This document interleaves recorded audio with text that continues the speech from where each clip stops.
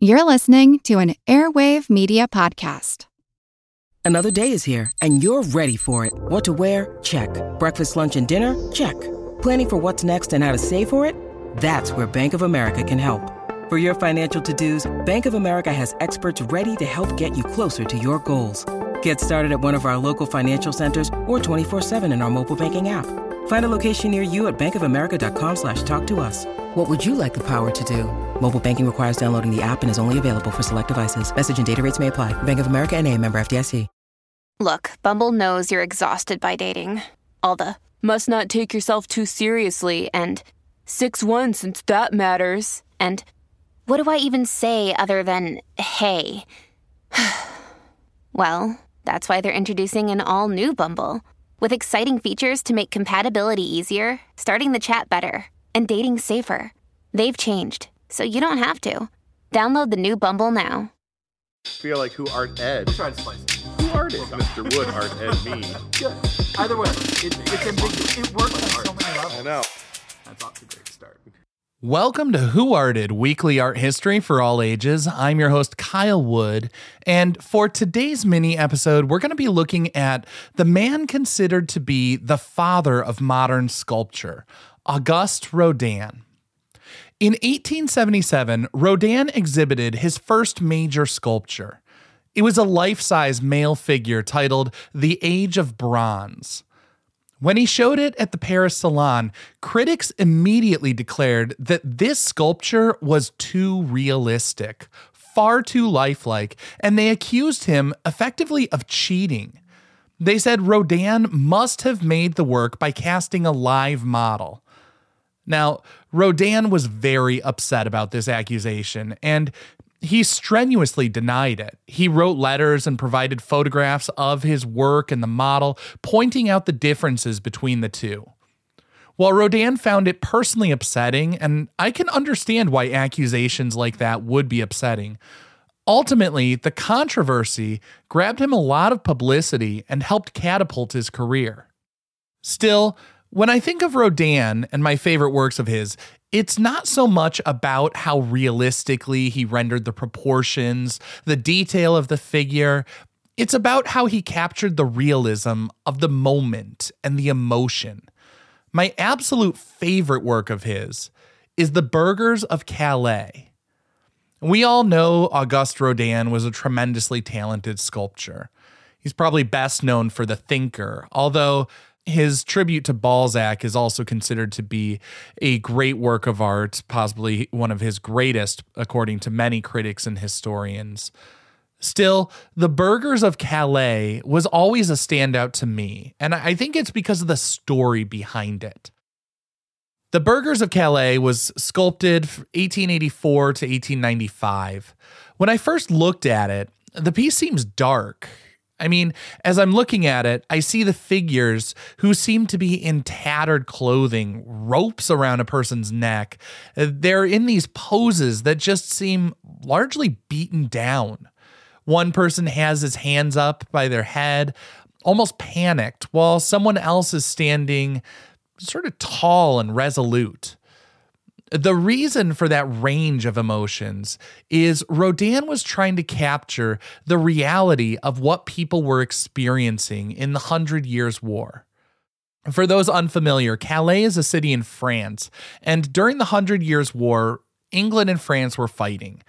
Edward III of England attacked the city of Calais, France, and after victory in the Battle of Crécy, the year was around like 1346, Edward basically had Calais surrounded. Now, Philip VI of France told the people of Calais basically just hold out at all costs. Calais is on the coast, and it would have been a prime location for England to set up a landing zone for people to come from the island of England over to France. Calais would have been a good spot for them to make that entry and then advance further into the country. So Philip felt like this was a really important strategic city that France needed to hold. The problem is, Philip was not able to break the siege, and the people of Calais were starving. They were surrounded. They had no way to get food and fresh supplies and all of that. Now, Edward III offered to spare the people, but there was a catch, and a pretty big one. 6 of the town's leaders would have to offer themselves up. The Burghers, spelled Burghers, was not referring to, the food that we eat today. The Burghers were sort of the town's leaders. They were title holders. A burgher was a position of status within the community. So one of the town's wealthiest leaders, Eustace de Saint Pierre, was the first to volunteer himself. This was something that everyone assumed meant certain death. I mean, just to punctuate it, Edward told the people, send them out with ropes around their necks. Not exactly subtle.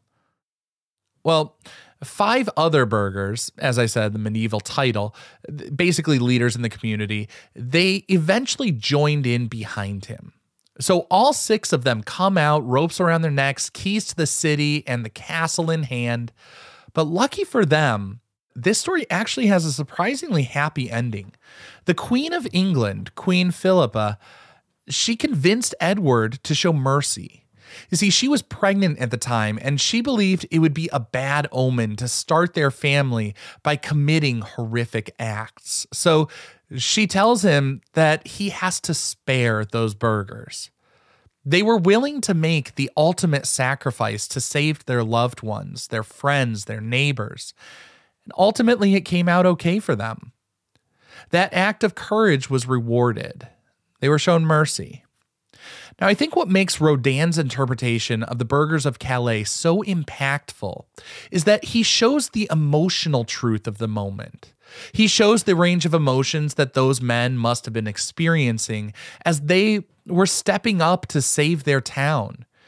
One man standing tall, but others sort of cowering. He shows that even people who are brave are still afraid. The sort of older, more traditional way of showing these heroic narratives was to show the heroic figure as larger than life, almost superhuman.